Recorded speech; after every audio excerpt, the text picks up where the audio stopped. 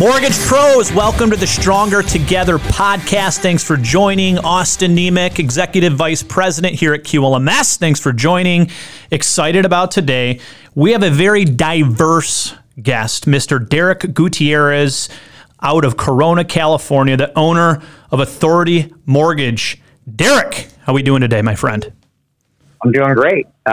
Southern California, it's good, besides the traffic, but, the weather's beautiful, so that's always nice.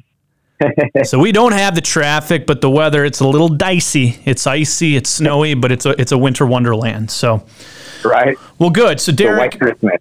Oh yeah. It's a little. Christmas is expired, so but it's still hanging around. But it's all good. Right. We love it. So thanks for joining. Awesome. I know you're a busy guy.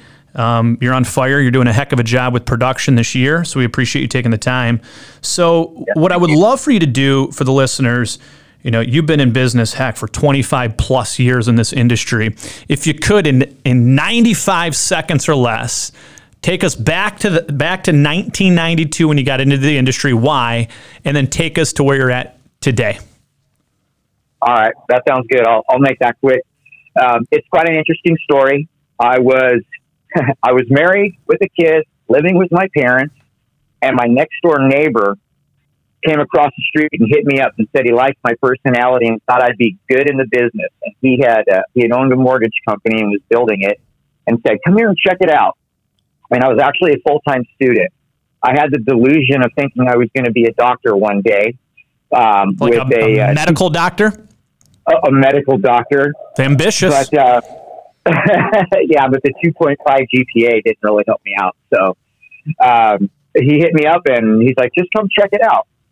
And, at the time I walked over there to his office after school and he's like, "Yeah, these guys are making $5,000 a month." Well, in 1992, $5,000 was like, wow, that's way better than my $1,500 I'm making at Sizzler, waiting tables. And so I gave it a go. And I worked my tail off, and I was successful at it. And I became one of his top producers.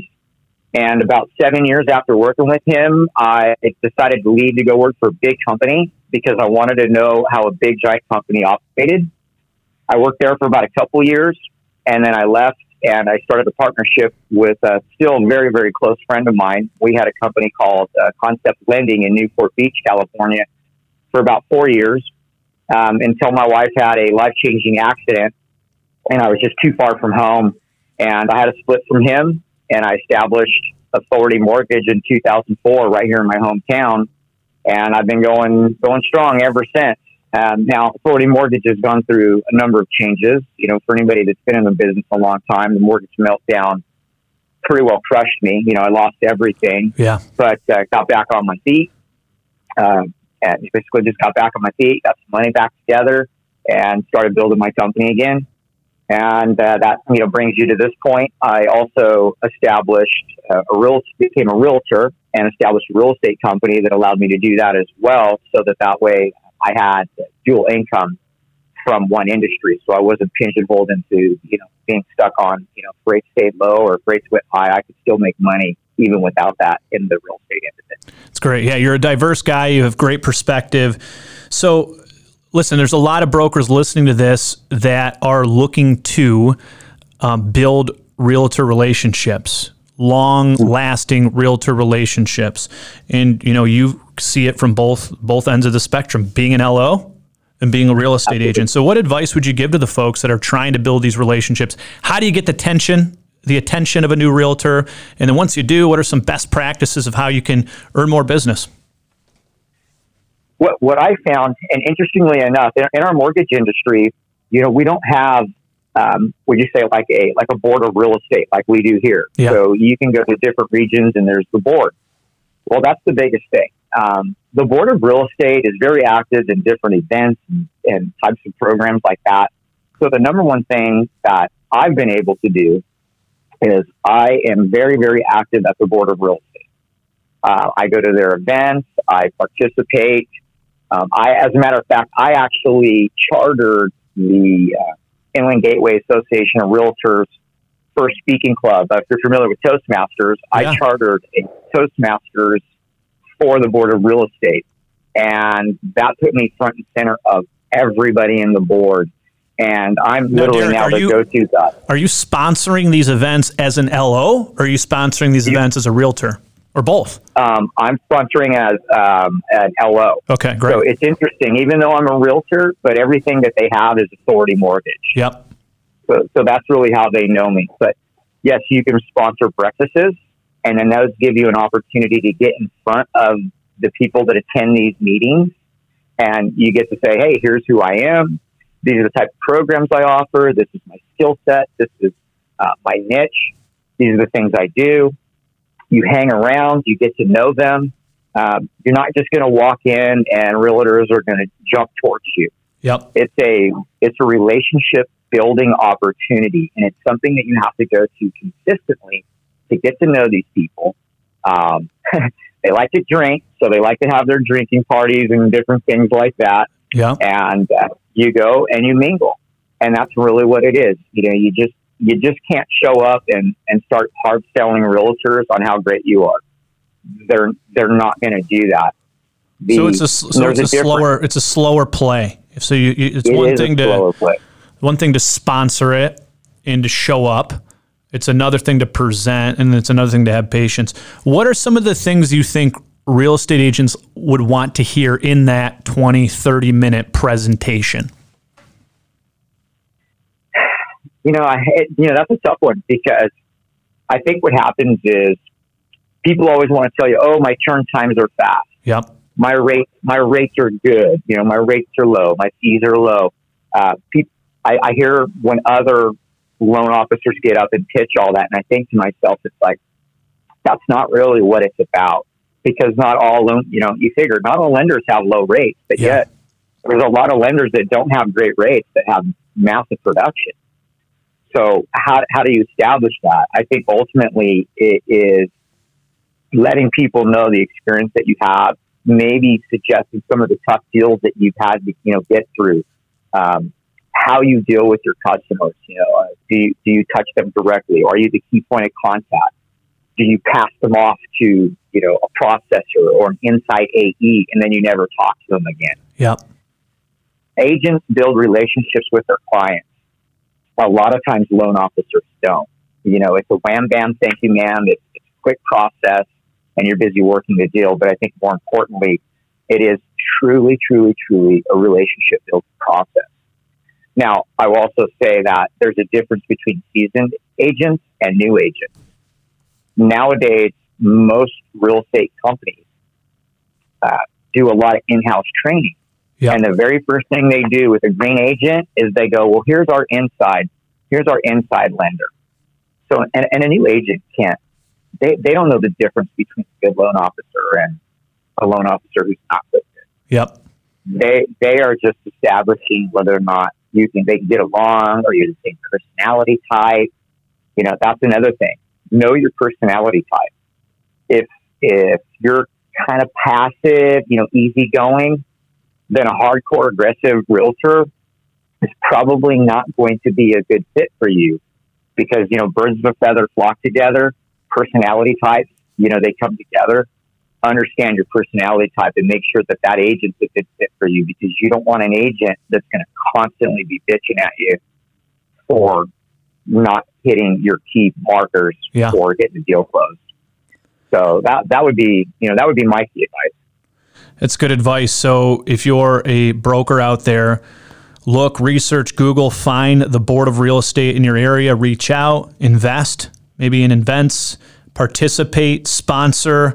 And when you get up there, try to differentiate yourself, not just about turn times and price and speed, but what are some of the unique things that make you different than other brokers? And then find the real estate agents that you get along with, that you can build a long-term relationship, that you'd want to work with a long time. That's good. Yeah, because these are people you're going to spend time with.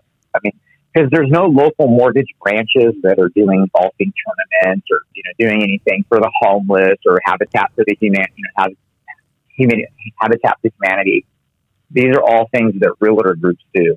You won't find smaller like mortgage broker associations that are doing these things. Yeah, it's great advice. So Derek, you've been in the industry since '92.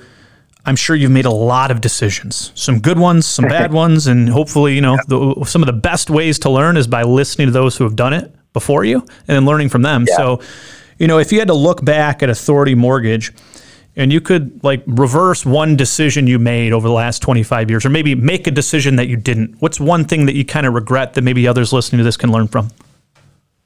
Ooh, wow, man. Yeah, you're right. There's a lot of decisions in there. Some good, some bad. I would have to say some of the poor decisions. I mean, I think it's just being a business owner at a young age. I really wasn't that good at hiring loan officers, quite honestly. Yeah. And I just kind of went instinctually with, oh, okay, yeah, cool, I like you. And more importantly, I wanted to fill desks.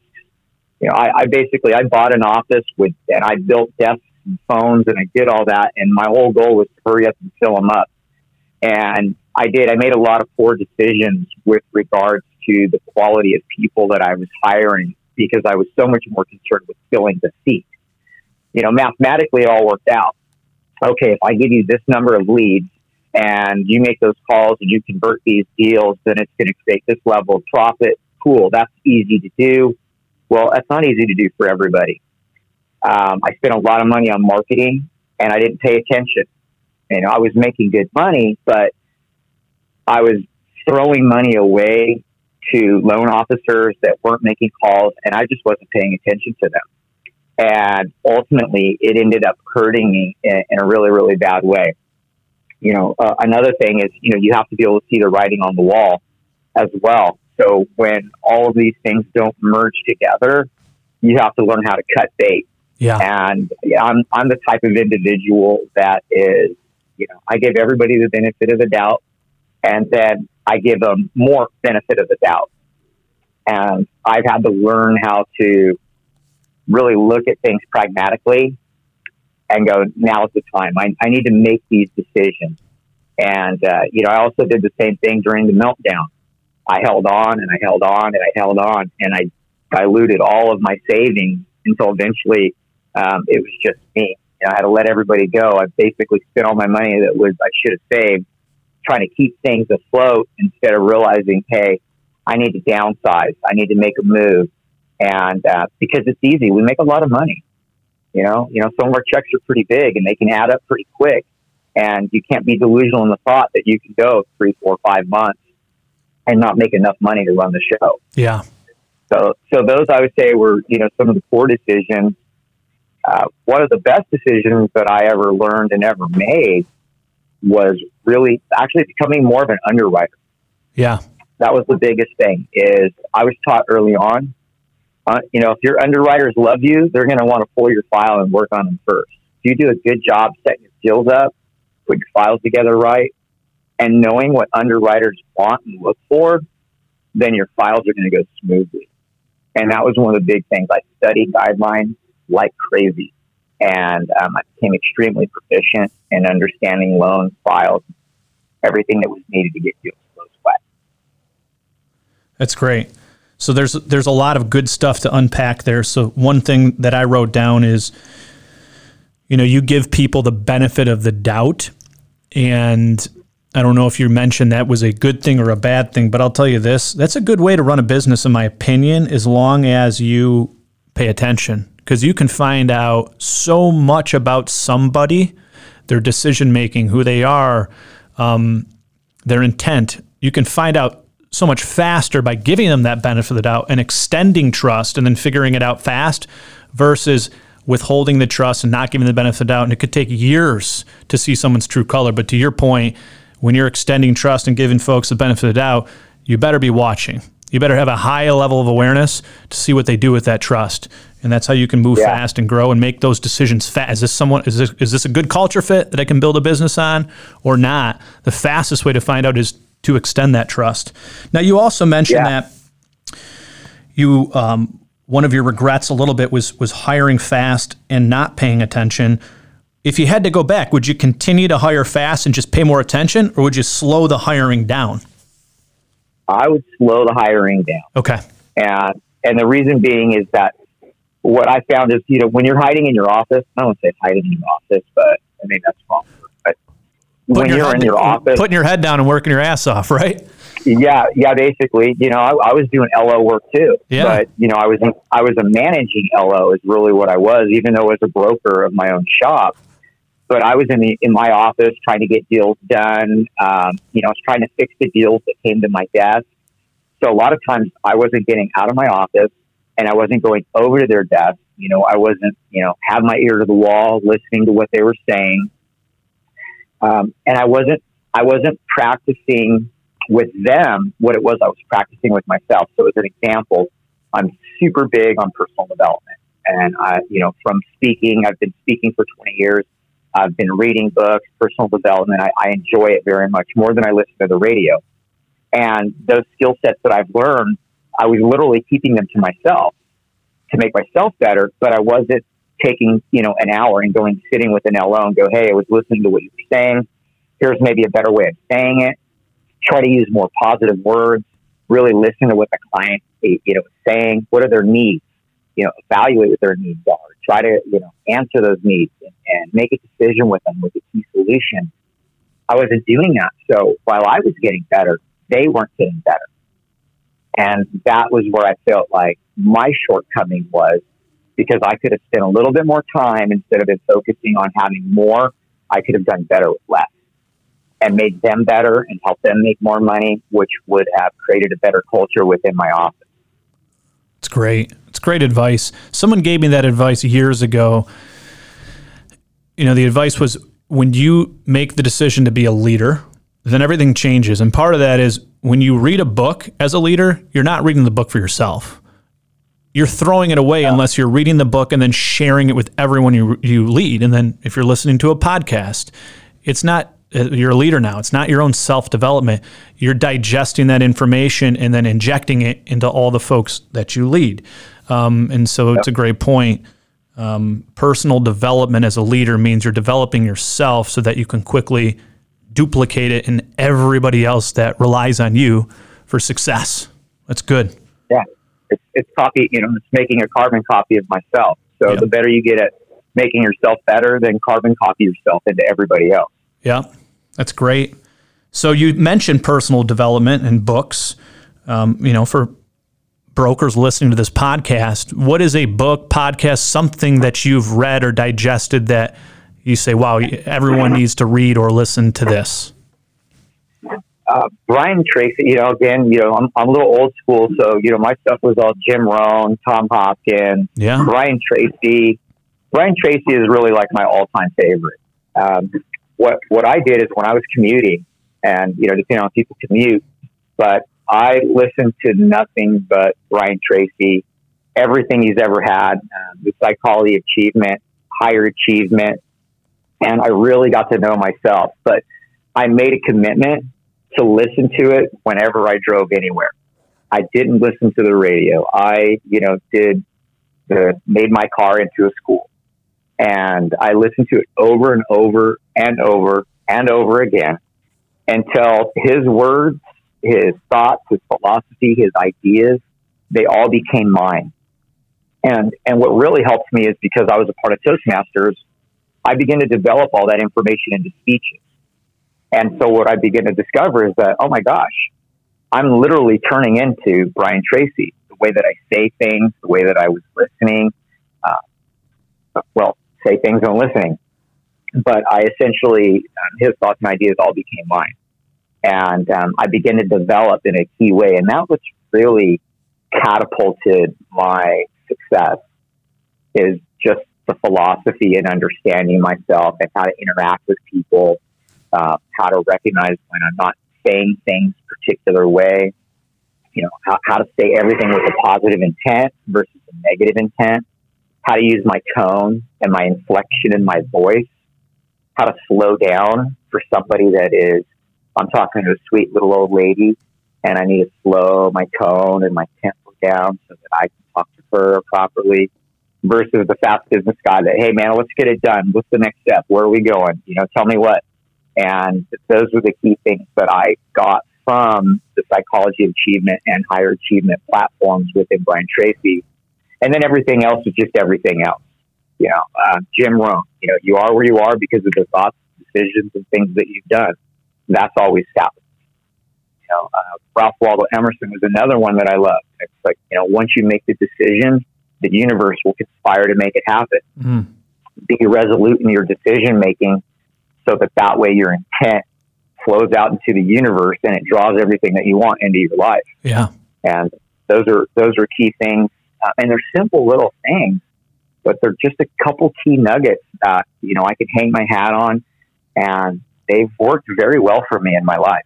That's not to say I don't get negative or, pissed off or want to throw the phone across the room.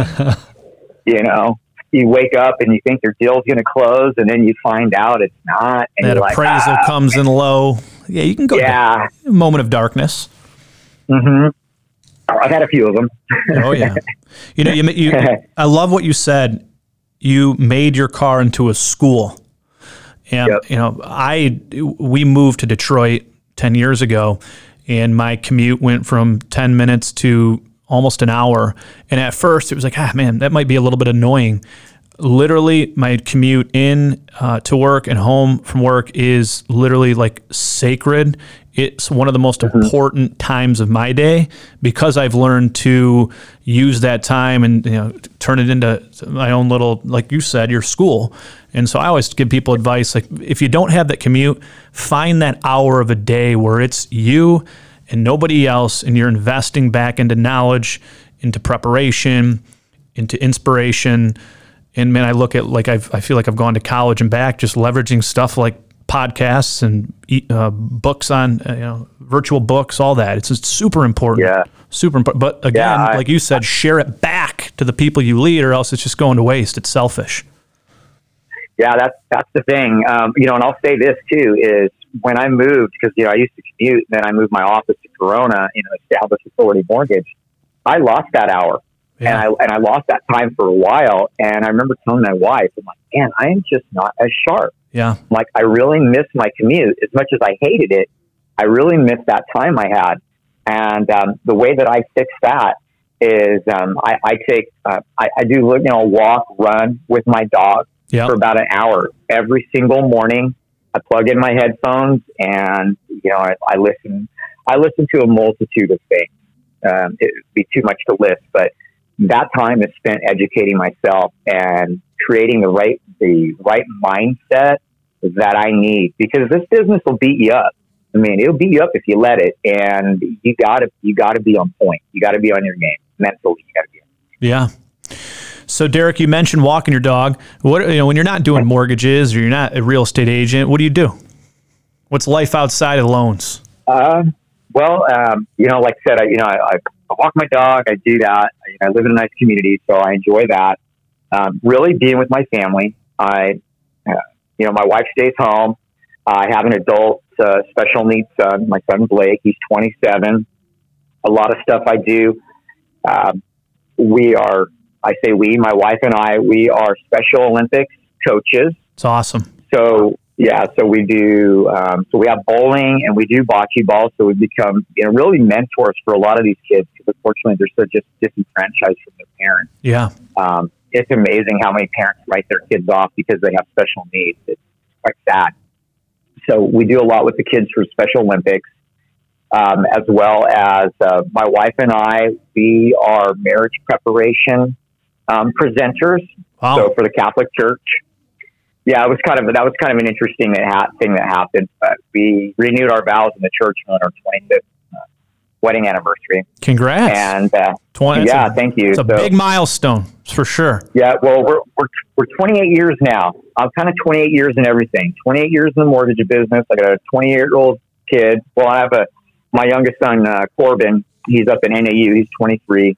And 92 was a monumental year for Derek Gutierrez. Yeah, everything happened in 92. I got married, had a kid, and started in the mortgage industry. So we do marriage preparation retreat weekend. So if you want to get married in the church, you have to go to what we call engagement encounter. And so we do these weekend retreats about 5 times a year. That's what we end up doing. And my son and I, we do CrossFit. So we do that 3 days a week.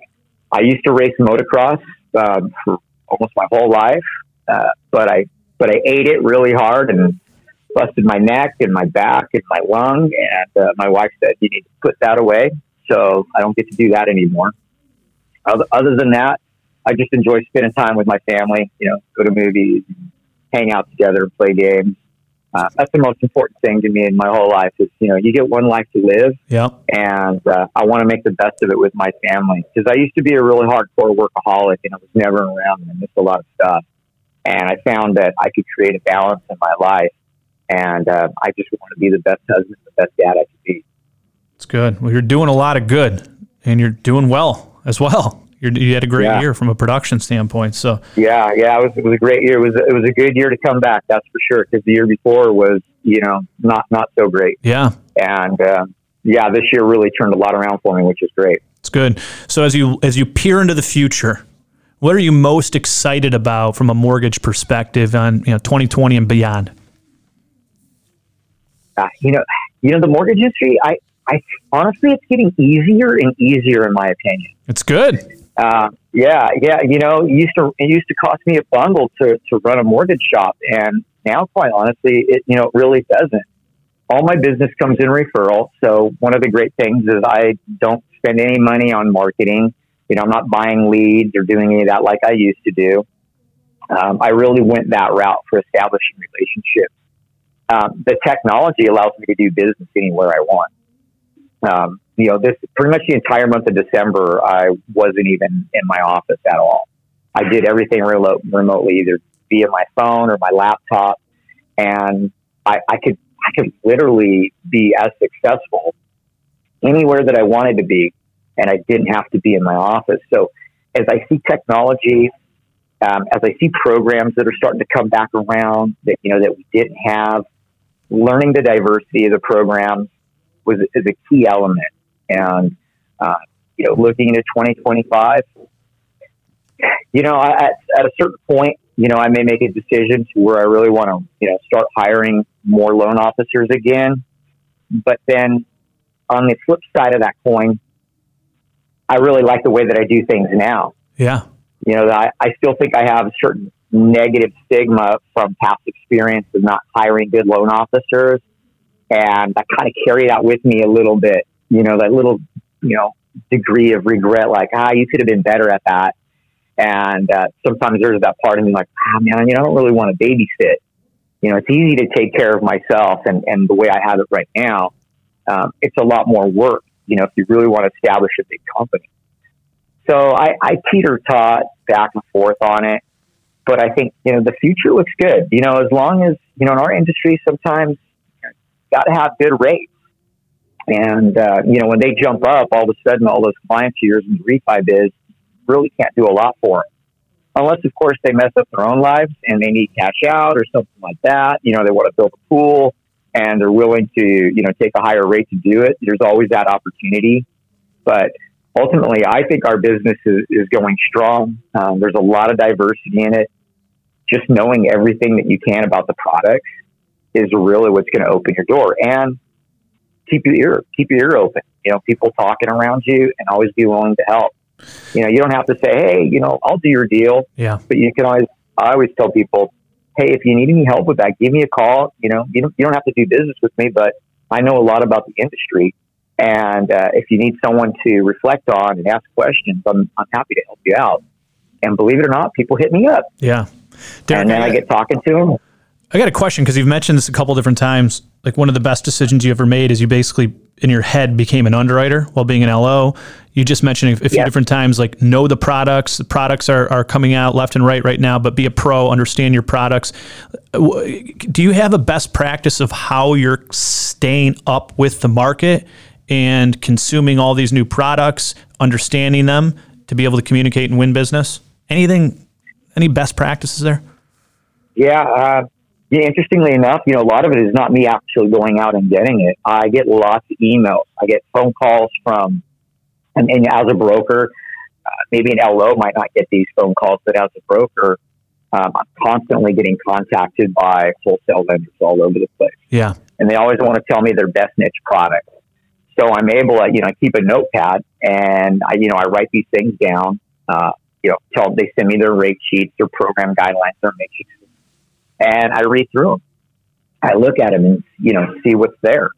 And, mostly if I have questions about something like with you guys with Quicken, you guys have the upfront team. So, I'll call them and I'll run a scenario by them, or, Jason, I lean into Jason quite a bit. Hey man, can I do this way or can I not? Your account executive, Jason Day, right? Yeah, my account executive, Jason Day. One of the best. He's a stud. And our relationship building, it took a little bit of time for us to build a relationship. And that's the main thing. I leaned into Jason on a lot of stuff. And then what I really did to become successful, because you guys get basically 99% of all my business. And what I've learned is Quicken system. I know how to get deals through your system. I know how to get it through quick. I mean, I can close a loan and average about 15 days with you guys. That's great. And so that's the key thing. And I remember previously we were talking about, an advice to an LO to be successful. And this was one thing that I really wanted to mention. A lot of the new LOs are being brought up in a business as compartmentalized, meaning they're really not getting to know the full scope of the business. You need to learn A to Z. And one of the guys in my Toastmasters came to me. He's a young kid, loan officer. My number one advice, take a class on how to read tax returns and corporate tax returns. Yeah. Because that's going to be really important, because you're going to waste time. If you know how to go into a tax return, people got rental properties, or they've got Schedule E, Schedule C business, and you don't really know how to decipher that, then you're not being the best loan officer you can be. You don't know how to figure out their income. And so what happens is you go through all the motions and then you submit it and dump it into an underwriter's hand. And then they kick it back to you and they say, well, you got no deal here. You've got 2106 expense here. You've got loss right here. You didn't add back in, the rental income with the tax insurance and, whatever deductions that they might have taken out of it. So your income's off and you have no deal. But now you spend all this time getting the deal to the table. That's the main thing I found is tax returns. Know how to figure out your income, because that's, besides an appraisal, income is the next most important thing. Yeah. Really, it's the first most important thing. And, go find the class, look it up, have somebody teach you. Go to the matrix, ask an underwriter, what do you guys use? What's the form that you use in order to figure out income on a tax return? That will save you so much headache. And worse yet, you're able to establish that, use that as a key talking point when you're communicating with a client. Once you find out and ask the questions, I have a simple process that I use. It's called NEADS, NEADS. It's called the needs analysis. What do you have now? What do you enjoy? What would you alter about that? Understand who your decision maker is, and then create that solution for them. Believe it or not, I use that just in talking to people from a communication standpoint. I use that formula in pretty much every single thing I do. If I meet you and I'm not even talking about business, hey, so what are you doing now? Oh, really? What do you like about that?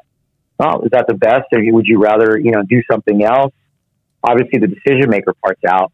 But again, it's working that platform, which will allow you to get somebody talking to you, sharing with you. Yeah. And that's the most important thing, is ask great questions and listen really well. Yeah. Sales is just about asking. A lot of times people think sales is analogies and the way that you communicate, and it's true. But probably the most powerful form of communicating is the questions that you ask, and then how great of a listener you are. Hold on, I'm writing this down. Needs is now. What do you enjoy? Yep. I missed the A. What's the A? Alter. What would you alter? Who's the decision maker? And then what's the solution? Needs. You got it. It's great.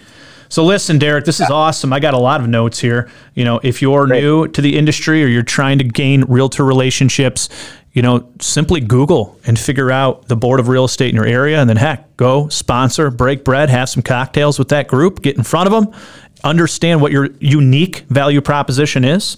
Looking back, if you were to grow again and hire, you would take off your LO hat and you would get in the trenches and spend more time developing the folks that you hired versus just trying to run and move fast. Personal development, Find out, turn whatever your quote unquote car is into a school. Maybe it is your car, maybe it's when you're walking your dog, but have that devoted time where you can develop your brain. And if you're a leader, then take that and inject it into the folks that you lead. Be a pro, understand tax returns, understand the nitty gritty, because that's how you gain confidence. And it sounds like that's how people seek you out for advice, and then ultimately leads to business. And then needs. Now, enjoy. What would you alter? Who's the decision maker? And what's the solution? It's a great way to structure a sales call, but also just structure a conversation with any human being about anything. Absolutely. It's great. Absolutely. Derek. And I would add, I'd add, go to Toastmasters. Toastmasters. Look up Toastmasters. Yep. Look up Toastmasters and get in there and start developing your speaking and communication skills. Love it. Best thing I've ever done for myself. And here I am 20 years later, still doing it. Well, you're a hell of a communicator. You're doing a lot of good out there in the world, not just mortgage, but everything else. So we appreciate you. We appreciate the partnership. Continue to crush it. And we'll continue to work our tail ends off for you, Derek. Right on. Hey, man, this was fun. I appreciate it. Yeah, of course.